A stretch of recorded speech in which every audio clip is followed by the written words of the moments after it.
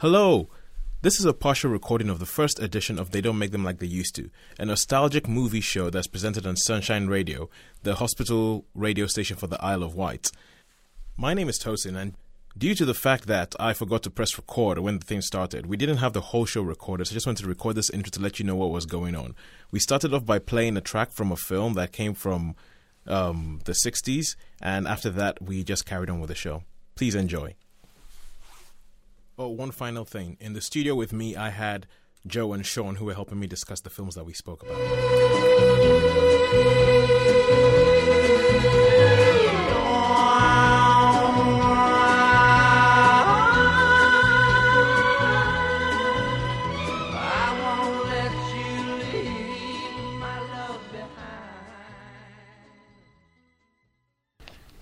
Well, did you guess what film it was? If you guessed Midnight Cowboy, starring John Voight and Dustin Hoffman, made in 1969, well done, you were right. So, Midnight Cowboy, Sean, what were your recollections of that film? Recollections of Midnight Cowboy. I know it went to rave reviews, but it didn't really grab me that much. I think round about the same time it was up against Butch Cassidy and the Sundance Kid, and obviously a lot more action in Butch Cassidy. So I guess, as Midnight Cowboy goes, John Voight, the acting was really, really good. Mm-hmm. So exceptional. Dustin Hoffman was exceptional in that movie, I think, Joe. How about you? Well, I'm a big Dustin Hoffman fan, so anything with Dustin Hoffman in is going to grab me to a certain extent. But I think it's because it's John Schlesinger. It's a British director. It's very much the sort of film he would make where, I don't know, it's not as good as it could be. It's not as good as it could be. I think for the time it was made, I think it was probably quite controversial, as being a mainstream film. Mm-hmm. So obviously, fabulous soundtrack, I guess, which is probably the most memorable for me from the film. Well, I think one of the things that they say about the film is that it sort of marked a shift in Hollywood. You mentioned about the fact it was quite risque for a mainstream movie at that time. Yeah. And the fact that it was accepted in Oscars and it won quite a few Oscars. Mm-hmm. And people look at that as a time when things changed in Hollywood, because the year before that, we had, I think it was Man for All Seasons. Man for All Seasons. And that was kind of like, quite pious, almost like a religious movie. And then you have the next year, Midnight Cowboy, which is all about a guy who comes to New York and has to make a living as essentially a male prostitute. And people were like saying, oh my God, this is a bit of a shift. Yeah, so, is that kind of what you're talking about? Or? Yeah, I was going to say, I'm not. There was, I think, quite a lot of controversial scenes in it because the use of drugs, and at that time, it really, I guess it was an opening for some other directors to try some different stuff rather than the Hollywood razzmatazz and general niceties of movies. It does have that sort of weird feeling to it right from the start, doesn't it? With all the calling out the name, and the repetition there. It does seem quite surreal. Joe. Yeah, I don't think the surreal aspect to it really ends, and I think that's part of what put me off it. I mean, I like surreal films, but I'm not a big John Voight fan. No. Is that a bad thing to say? Well, yeah, I'm not a huge John Voight fan. Am I going to receive hate mail for that? John Voight's never really. But Dustin Hoffman. Yeah, that makes up for it. Makes up for it. No, I do think that he's brilliant in that film, and it's one of the films that sort of like it was one of his star-making turns. Mm-hmm. I think because the title of our show is They Don't Make Them Like They Used To, and I think this film is one of those films that sort of shows, like, at the time when it was made, there was still quite a bit of experimentation to be had. People were still like, let's see what happens if we do this. Let's see what happens if we do that. And if you compare that to today, what do you think about, like... Okay. Well, I often think I like to... Obviously, a big Western fan. And I think, obviously, 40s, 50s, 60s was mainly the white hat, black hat. And... it was all really, really nice musical scores, all the good guy always wins, everything like that. And then later they became, with the spaghettis, I guess, they became a bit more violent, a bit more action. There was a few grey areas. Started to blur the lines. Yeah, started to blur the lines a little bit. But I think coming a bit more up to date, an exception to that rule, which went back to the sort of John Wayne type westerns was a film called Silverado in '85. Okay, cool. I think you might be jumping ahead of yourself here, man. Okay, sorry. sorry, listeners. This is something that we're gonna have a bit where, as we've said, that the whole idea of a show is they don't make him like he used to. Sean has a little bit that he's prepared, which is called the exception to the rule, which we shall be talking about later, where he talks about a film that might have been made after this heyday that we're looking at of the 70s, but we still think it's good enough to be mentioned in the same breath as those films. But a couple of things about Midnight Cowboy that I just wanted to highlight is, has anybody ever heard the phrase, "Well, I'm walking here, I'm walking here"? That's when Dustin Hoffman crosses the road in front of the car. Yeah. It was something that because it's become the stereotypical view of New Yorkers that this is what they do, that all of them walk around going, "I'm walking here." And I actually found it quite funny that this was the film that started that off, and Dustin Hoffman coined that phrase. And it's because he was so in his method acting groove that they'd actually closed off a road and said that he and John Voight were supposed to walk across the road. But a taxi driver ignored the lines that said that this road is closed off and just drove on and nearly ran Dustin Hoffman over.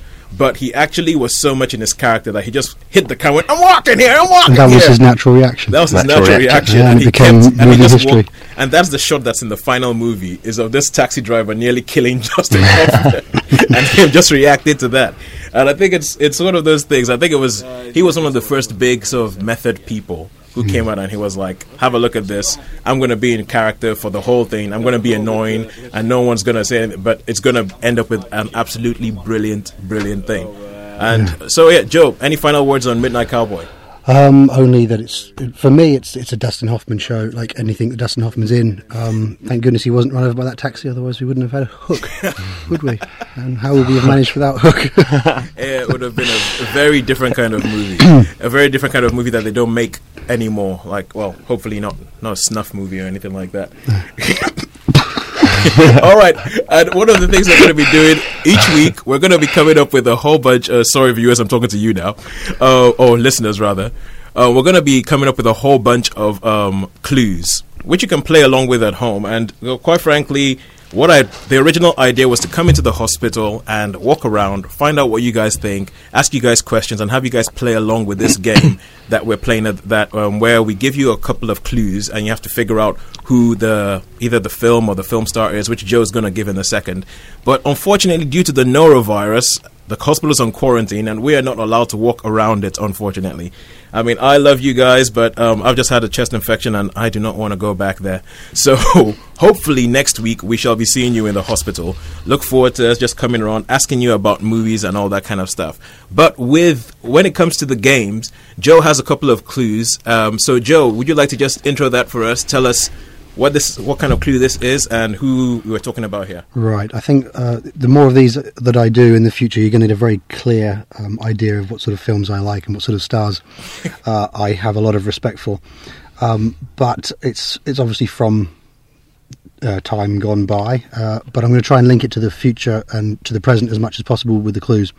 Okay, so Reservoir Dogs and Free Willy actor Michael Madsen called this particular star his role model, okay, and inspiration to take up acting as a profession. So there's not a lot to go on there, but think of Michael Madsen's acting style. Okay. Think of, his sort of the characters he likes to play. Okay. And think who might have inspired him from the golden age of Hollywood. I think I have a pretty good idea. I think we're going to keep that. We're going to keep that on the boil because we've got a couple more clues to go. Okay. So, this show is not just about us here in the studio just picking films and talking about things that we love. We also want to find out what it is that you think about, what your experiences are with movies. So, as I said, would have come into the hospital and asked you, what is your favorite movie from the 60s or the 70s or the 50s? Give it to me. Let me know what film it is that you like. Unfortunately, wasn't able to do that this week, although I did grab a hold of somebody who has had a stint in the hospital. A very interesting gentleman called Bernard Long, who told me a little bit about his favorite film that he can remember. Here's Bernard. This is Bernard Long. And he's now nearly 80, but he's going back to the 1940s, well, late 1940s, when I used to bunk into the cinemas, me and my mates, and one particular film that I remember was Zulu. And I really wanted to see this, but I went round the back door, got someone to let me in by the toilets, which was the emergency exit, and I came in, and I was walking around trying to find a seat, and an attendant caught me and said, "What are you doing?" I said, "Oh, I'm looking for me seat." I thought, oh gee whiz, I'm caught, you know, I don't know where's the seat. So we paraded up and down. She's got her torch. In them days they used to go up the aisle with a torch. So she paraded up and down with her torch. And suddenly my parents were sitting in a seat and there was empty seats by them. And I went, oh, there it is. And I, gosh, you know, wasn't I lucky? So I sat next to them, but did I get told off when they come out of the cinema that I'd bunked in? But I did enjoy Zulu, the film, and that was in black and white in them days.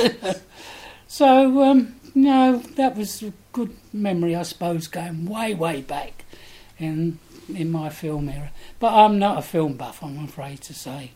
I'm just a jazz buff. Thank you. And from Zulu, we have this.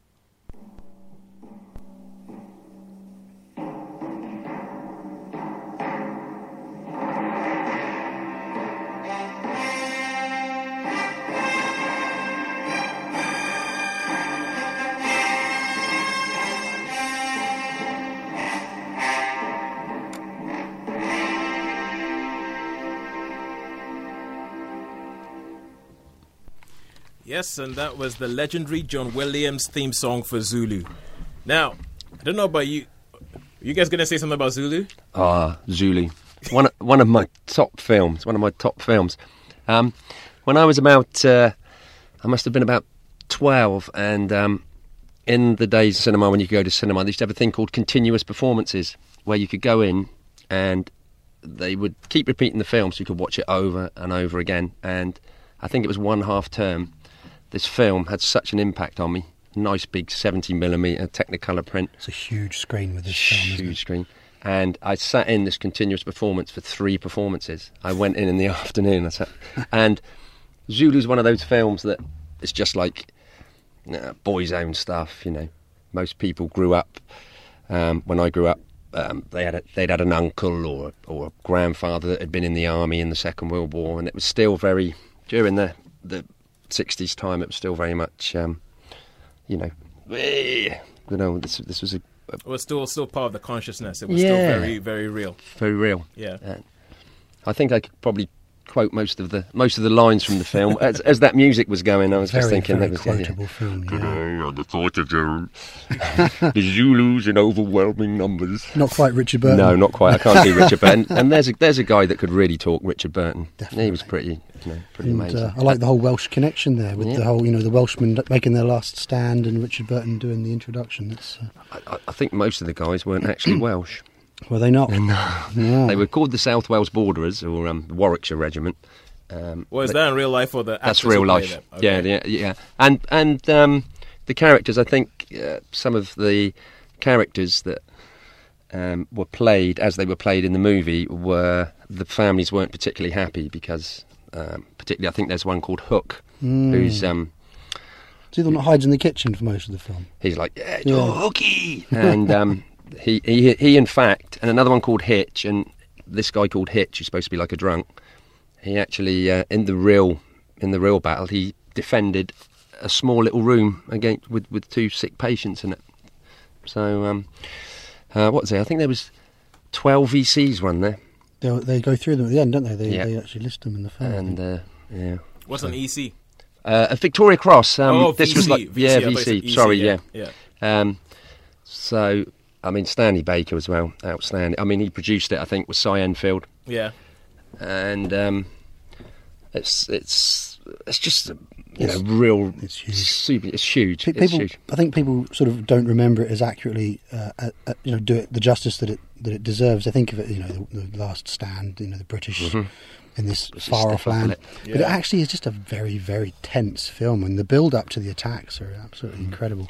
There is an interesting fact, and I think I was just talking to Joe, and I was saying, Joe, about in the film Gladiator, at the very beginning, where the Romans are taking on the Germanic tribes, there is actually, and you can hear it, they've dubbed the film with the Zulu chants. They've actually taken the sound from the film Zulu. You need to listen to it. In Gladiator. In Gladiator. At the beginning of Gladiator, the Russell Crowe Gladiator. The first thing I do when I go home is stick Gladiator in and have a listen. You will, I can't believe it. It doesn't sound like... You listen, you will hear it. I'm going to have to, You will hear it.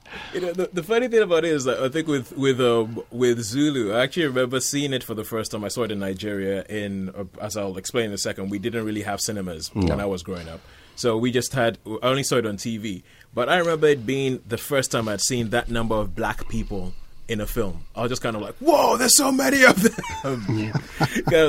The bit that I found, this is one of the things I think makes films just so powerful, and like the power and everything, is that I found myself rooting for the white guys. Just kind of so I'm watching this thing, and like if you go to the history of it, it gets all kind of like complicated and all that kind of stuff, and who's right and all that kind of stuff. But I'm sat down there in a house where my dad regularly if we're watching, my dad doesn't really like basketball, but he'll be watching a basketball game on TV. I'm asking him, "Oh, Dad, you don't watch basketball. What team are you supporting?" And he would say the team with the black guy on it. So obviously he's watching Zulu, and he's kind of like, "Yeah, go on Zulus, get them." And you're like, "Hang on, it's Michael Caine. Whoa, what are you doing?" Yeah, I know, and it's just one of those weird things that I find that what film has with you. Like you just kind of like you go, "Yeah, obviously those guys should survive."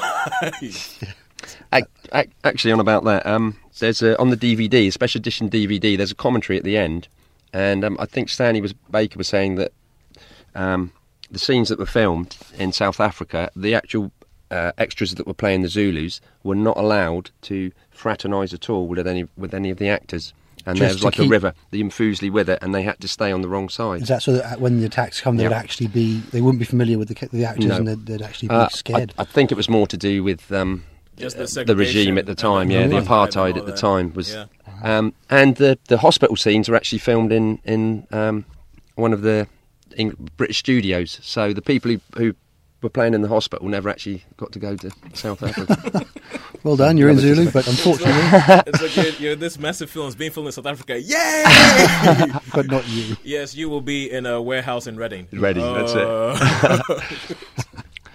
Oh, okay, cool. Anything else to say on Zulu? Well, I think for me the power of it comes in no small part from John Barry. I mean, what a theme, score. As we heard.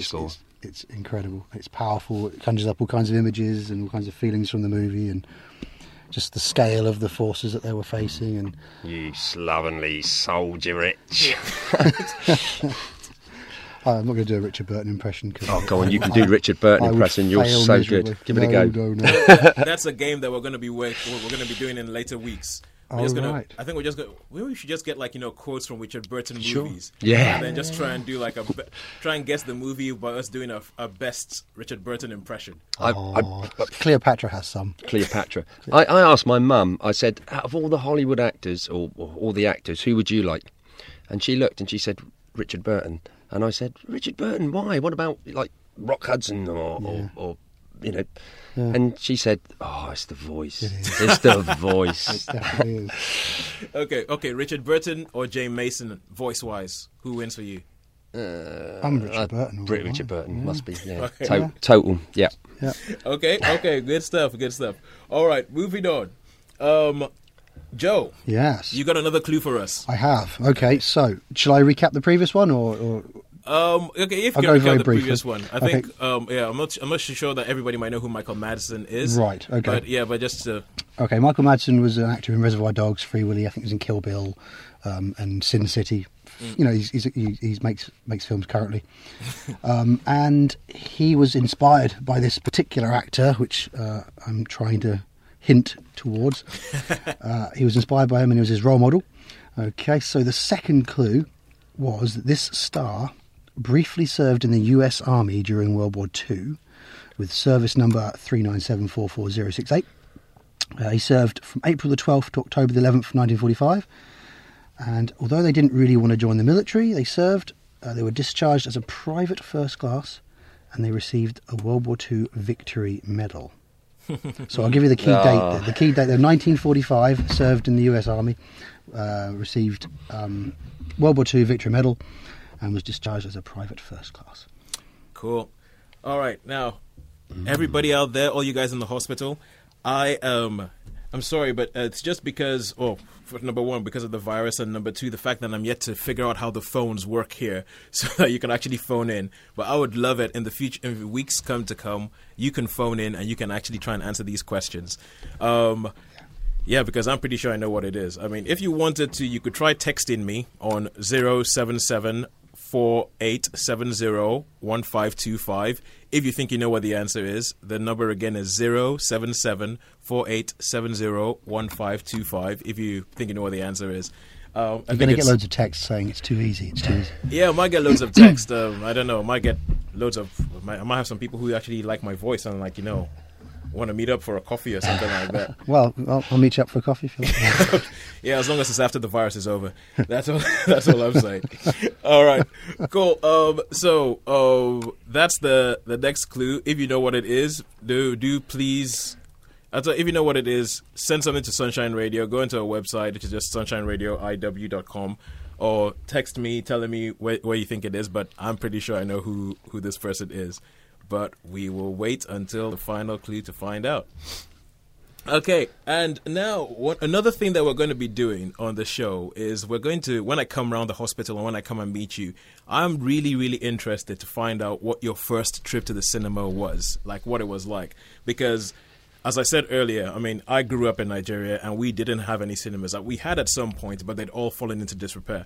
I actually remember one particular cinema called the Casino Cinema that we used to drive past every day on the way to school. And I just really wanted to go to the cinema, and I kept asking whether we could go there, only to find out that it had fallen into disrepair and it was a place that people just used. It wasn't being used as a cinema anywhere. People would use it as a market. People would use it, all this kind of stuff.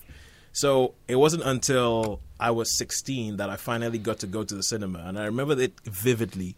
I went to the Odeon in Swiss Cottage in London and I saw Dragonheart.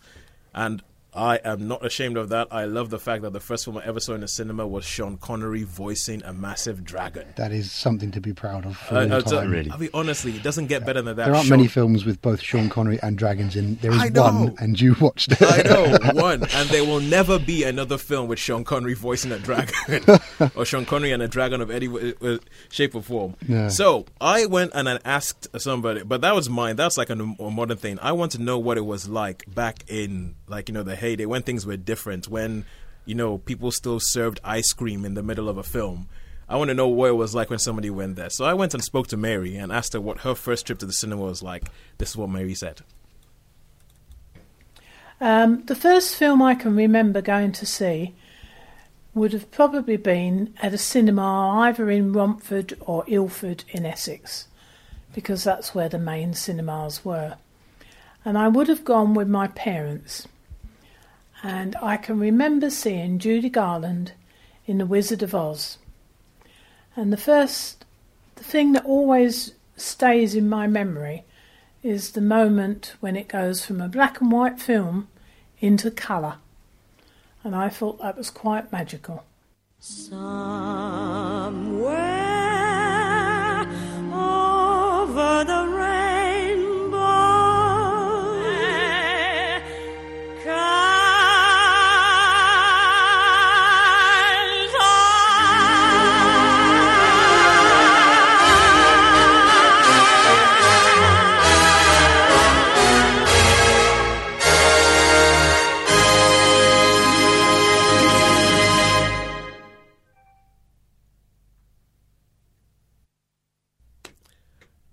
it really doesn't get better than that. Quite frankly, I actually feel bad saying anything after something like that. I mean, I almost wish we'd done that last so we could just sort of say, that's it, good night, see you guys, good night, see you later, goodbye. Judy Garland has just enough said, nothing else to be said. What do you guys think? Come on, tell me. Wizard of Oz, Judy Garland. Okay, Wizard of Oz. I mean, at the time, it must have been fabulous. I mean, this was 1939, and I think Technicolor was a new process, or relatively new process, as there'd been Robin Hood 38 before with Errol Flynn, one of my favourites, and I think Snow White and the Seven Dwarfs, and the film starts off in black and white, Kansas, and then suddenly you're transported into this glorious, glorious Technicolor place with munchkins and colours, and yeah, it must have just been, for that time, with the world sliding into war, it must have been, quite phenomenal for people to go and watch, I think. Yeah, 1939, that must have been quite something. Yeah, there's what I was going to say was quite interesting. I think Diana Durbin was up for the role of Judy Garland, and for the role of Dorothy. Yeah, for the role of Dorothy. And I think, I mean, this may be just a thing I read somewhere, and I could be totally wrong, but I think because he wanted Clark Gable in the movie to play one of the characters, either the Scarecrow or the Tin Man, but obviously with Gone with the Wind, he was already taken. Yeah. So, I mean, but yeah, a terrific voice for Judy Garland, and I think there's been a few sort of spin-offs about the Oz world that Joe could probably tell you about. Well, I was just thinking, it's 75 years ago. How many films from 75 years ago, they're making sequels to today? 75-year-old movie, and last year they had a big budget sequel. Oh yeah. I mean, Oz the Great and Powerful. That's the sort of effect that it's had on the one. It's on every Christmas, and talk about influential. But yeah, I mean, even when I was young, there was a film called Return to Oz, a Disney film called Return to Oz, which I thought was really, really weird at the time, which was set in the world of Oz and inspired. It's very different. It's very different. The Return to Oz is very, very different. It's quite a lot darker and stuff, isn't it? But it just assumed that you'd seen the original, and it didn't need to explain much because everyone has seen the original. It's just a film you take as given, isn't it? Mm-hmm. Yeah. I think, did Michael Jackson make? He did. He did The Wiz, didn't he? Yeah, they did an R&B musical version of the Wizard of Oz called The Wiz. It was The Wiz, yeah, with Diana Ross as Dorothy. That's right. Which is I think it was one of those things that was a bit of a vanity project, because you think Dorothy's supposed to be a young girl and you have Diana Ross, who was possibly the oldest member of the cast. Yes. It was. I don't think they were trying to keep it that consistent. No, but it did give you some brilliant songs. Like that's where he's on down the road comes from. And sorry, but that song alone is enough of a reason to make that film. Sure. Yeah, no, totally agree. And Richard Pryor is enough of a reason for them to perhaps not have made that film. But I think back to the original. I remember my dad, because he would have been born. He was born 1929, so he'd have been 10 years old when this film came out. And I remember him saying, "Oh yeah, it had such a big impact on him." You know, my father, and he used to be able to name all the characters. He'd say, "Oh yeah, Ray Bolger played, I believe, Ray Bolger was the lion." And he used to know all the characters. He could name them all. Yeah, but so. But okay, in there, Mary was talking about the bit where the film went from black and white to color. And this is one of the things that makes me actually think about this show. Why I actually thought about, like, let's do this thing. Let's talk about films from then, because in a way, being born when I was born in 1980, and these things had happened. So it's like you hear about the first time when they actually had films, and they had one of the first films where there was a train coming towards the screen. Oh yeah, and people were all freaked out, and people were running out of the way because they thought that the train was going to break out of the screen and crash into the cinema. Film? It was French. I can't remember. It was something Brothers. Was it the Lumiere Brothers? It was the Lumiere Brothers. Yeah. And so it was actually called Train Arriving at the Station. Yeah. They were very original with their titles back then. Because that's all it was. It was just they just put the camera at the station, and they were just showing this is what you can do with cameras, and people were running out of the way and all that kind of stuff. And I think because nowadays we can be very blasé about color and about special effects and all that kind of stuff, and the idea that you could, I feel a bit cheated, because I feel I'm never going to get that chance to sit in a cinema and be watching a black and white movie and all of a sudden it turns color, and I'm like, what the? What's going on? Yeah. They tried exactly the same effect with the sequel last year with the Great and Powerful Oz. Yeah. And they tried to recapture it, and obviously everyone's seen colour before, so it was a nice touch. It was a nice story back to the original. I did thought like it was a great touch. Yeah, but I mean, even imagine what happened. Imagine what it must have been like to see flying monkeys for the first time. Yeah. Sure. Yeah, for real. No, but okay. One of the things I think it's because I think it's also part of this whole they don't make them like they used to thing is that magical effect that you had of cinema back then. That magical effect, but nowadays a lot of stuff has been tried, a lot of stuff has been done, and it's not like it doesn't quite have it. But can you think of anything that maybe for later generations was the turning from black and white to color effect that gave you that magical effect that you leave the cinema and you're like, oh my word, that was amazing? For me, it's very, very obvious. I'm going to give my age away a little bit now, but when I was quite a bit younger, I saw Jurassic Park at the cinema down in Newport, the old Picturedrome. 1993, I was but a child, and it changed my life. And I really, really did. It completely changed my life because you'd seen special effects in films before. You'd seen, puppets and things like that. And then suddenly you had real dinosaurs on the screen chasing you and eating people. And it was something else. I mean, it was equal parts terrifying and equal parts magical and fantastic. And it's the Spielberg touch, I suppose, but to see dinosaurs come alive on screen as a 7-year-old is... It must be pretty phenomenal. It was something else, yeah. Well, anything, Joe, that you can think of for later generations that would have had that sort of magical effect?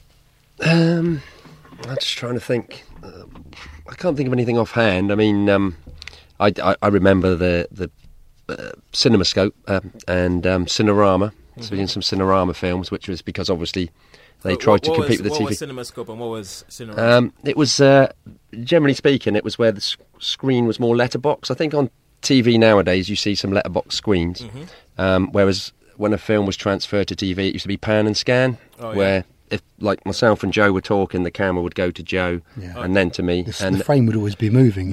Yeah. It wasn't as it was intended. So essentially, if it was taken from the cinema to the TV, you were never seeing the full picture. You were never seeing the full picture. The TV just wasn't big enough. Yeah. And Cinerama was actually, when it first came in, it was a process with 3 cameras shot at the same time. So and it was a big wraparound. So you had like essentially 3 screens in the cinema?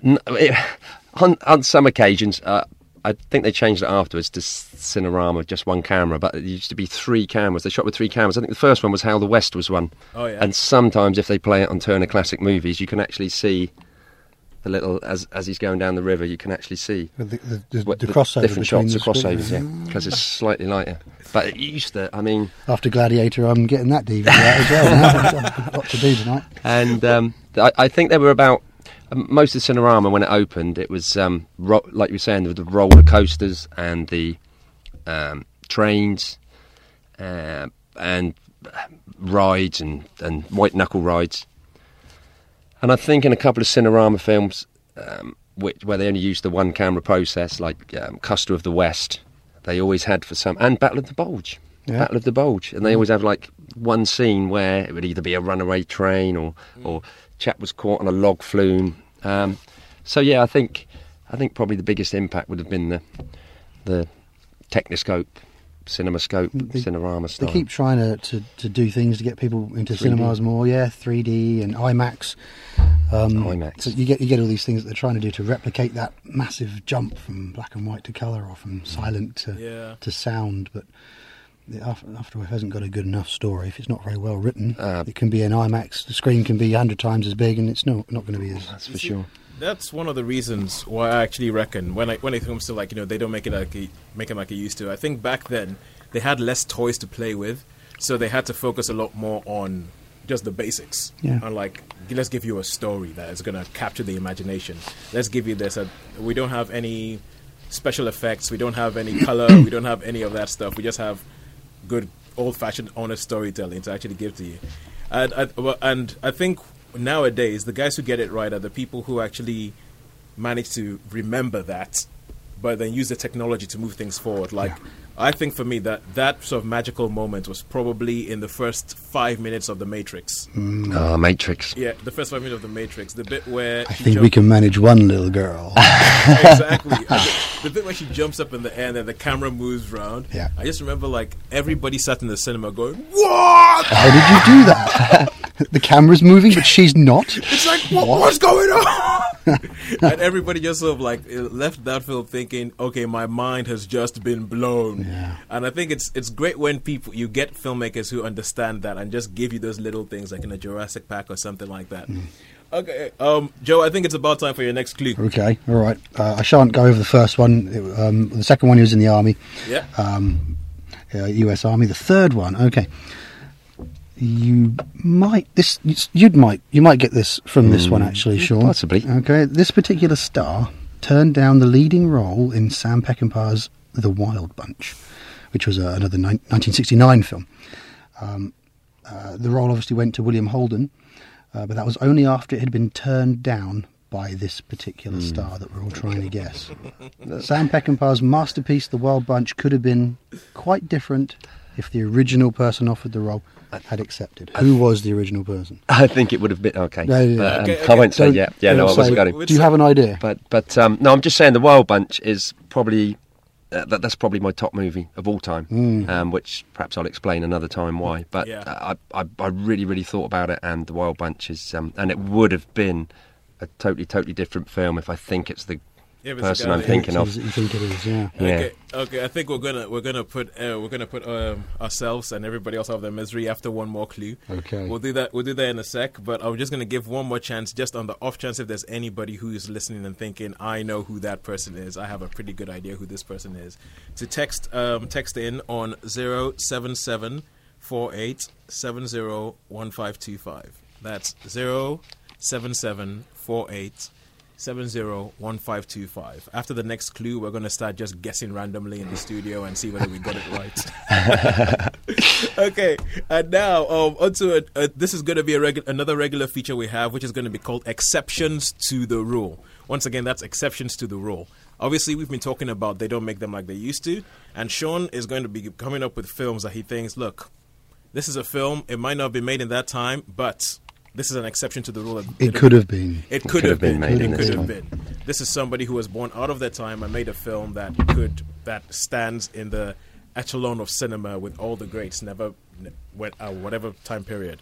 So, Sean, please take it away. Tell us. Okay, well, I think during the 40s, 50s, 60s, westerns were very much black and white. You had the good guys, the bad guys, the good bunch, the bad bunch. The goodies always won. And then towards the later 60s, obviously with the spaghettis and that, it became much more grey and anti-heroes. And I think Hollywood tried a couple, which is what we're talking about, the Wild Bunch.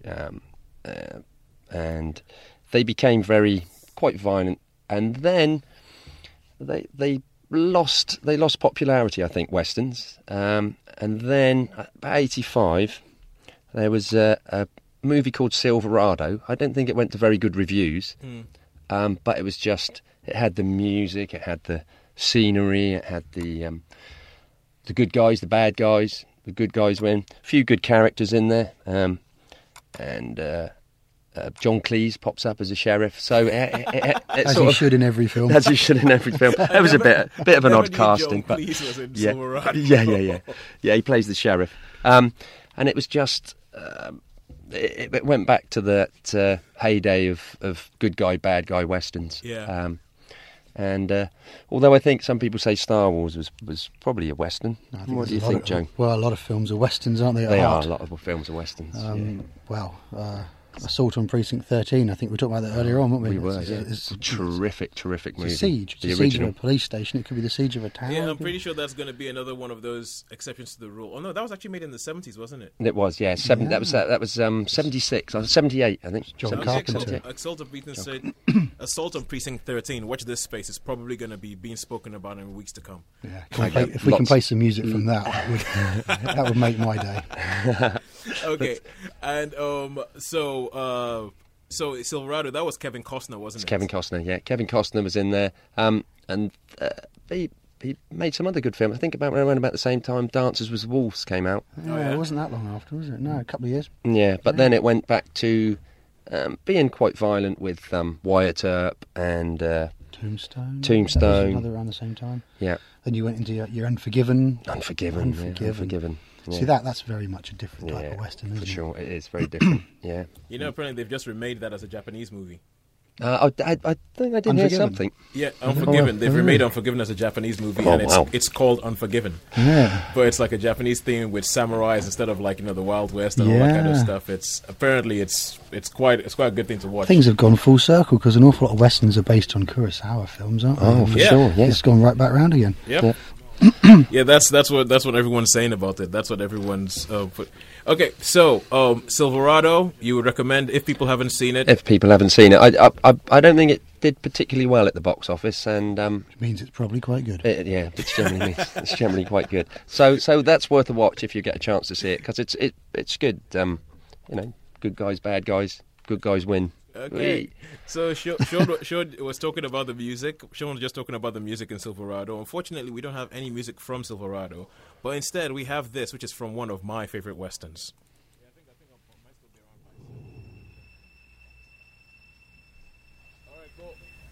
It starts off slow, but it'll get there eventually.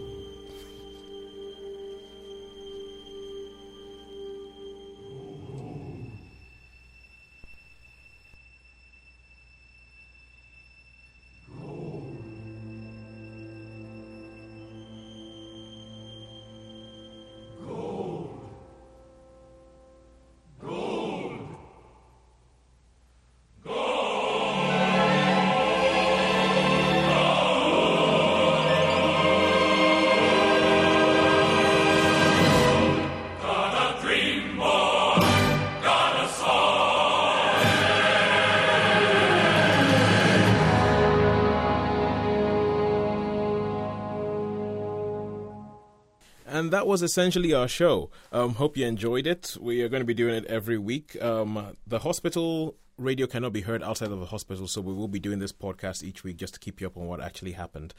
If you didn't know, that was Paint Your Wagon. The song was I'm on my way from Paint Your Wagon, the Western musical, which is probably the only chance you're ever going to see two of the classic hard men of cinema, Lee Marvin and Clint Eastwood, singing their hearts out on screen. Please go find that film, Paint Your Wagon. Thank you for joining us for this. Thank you for listening all the way to this point. And hopefully you'll hear our voices on yet another podcast in the weeks to come. Hope to see you then. Bye.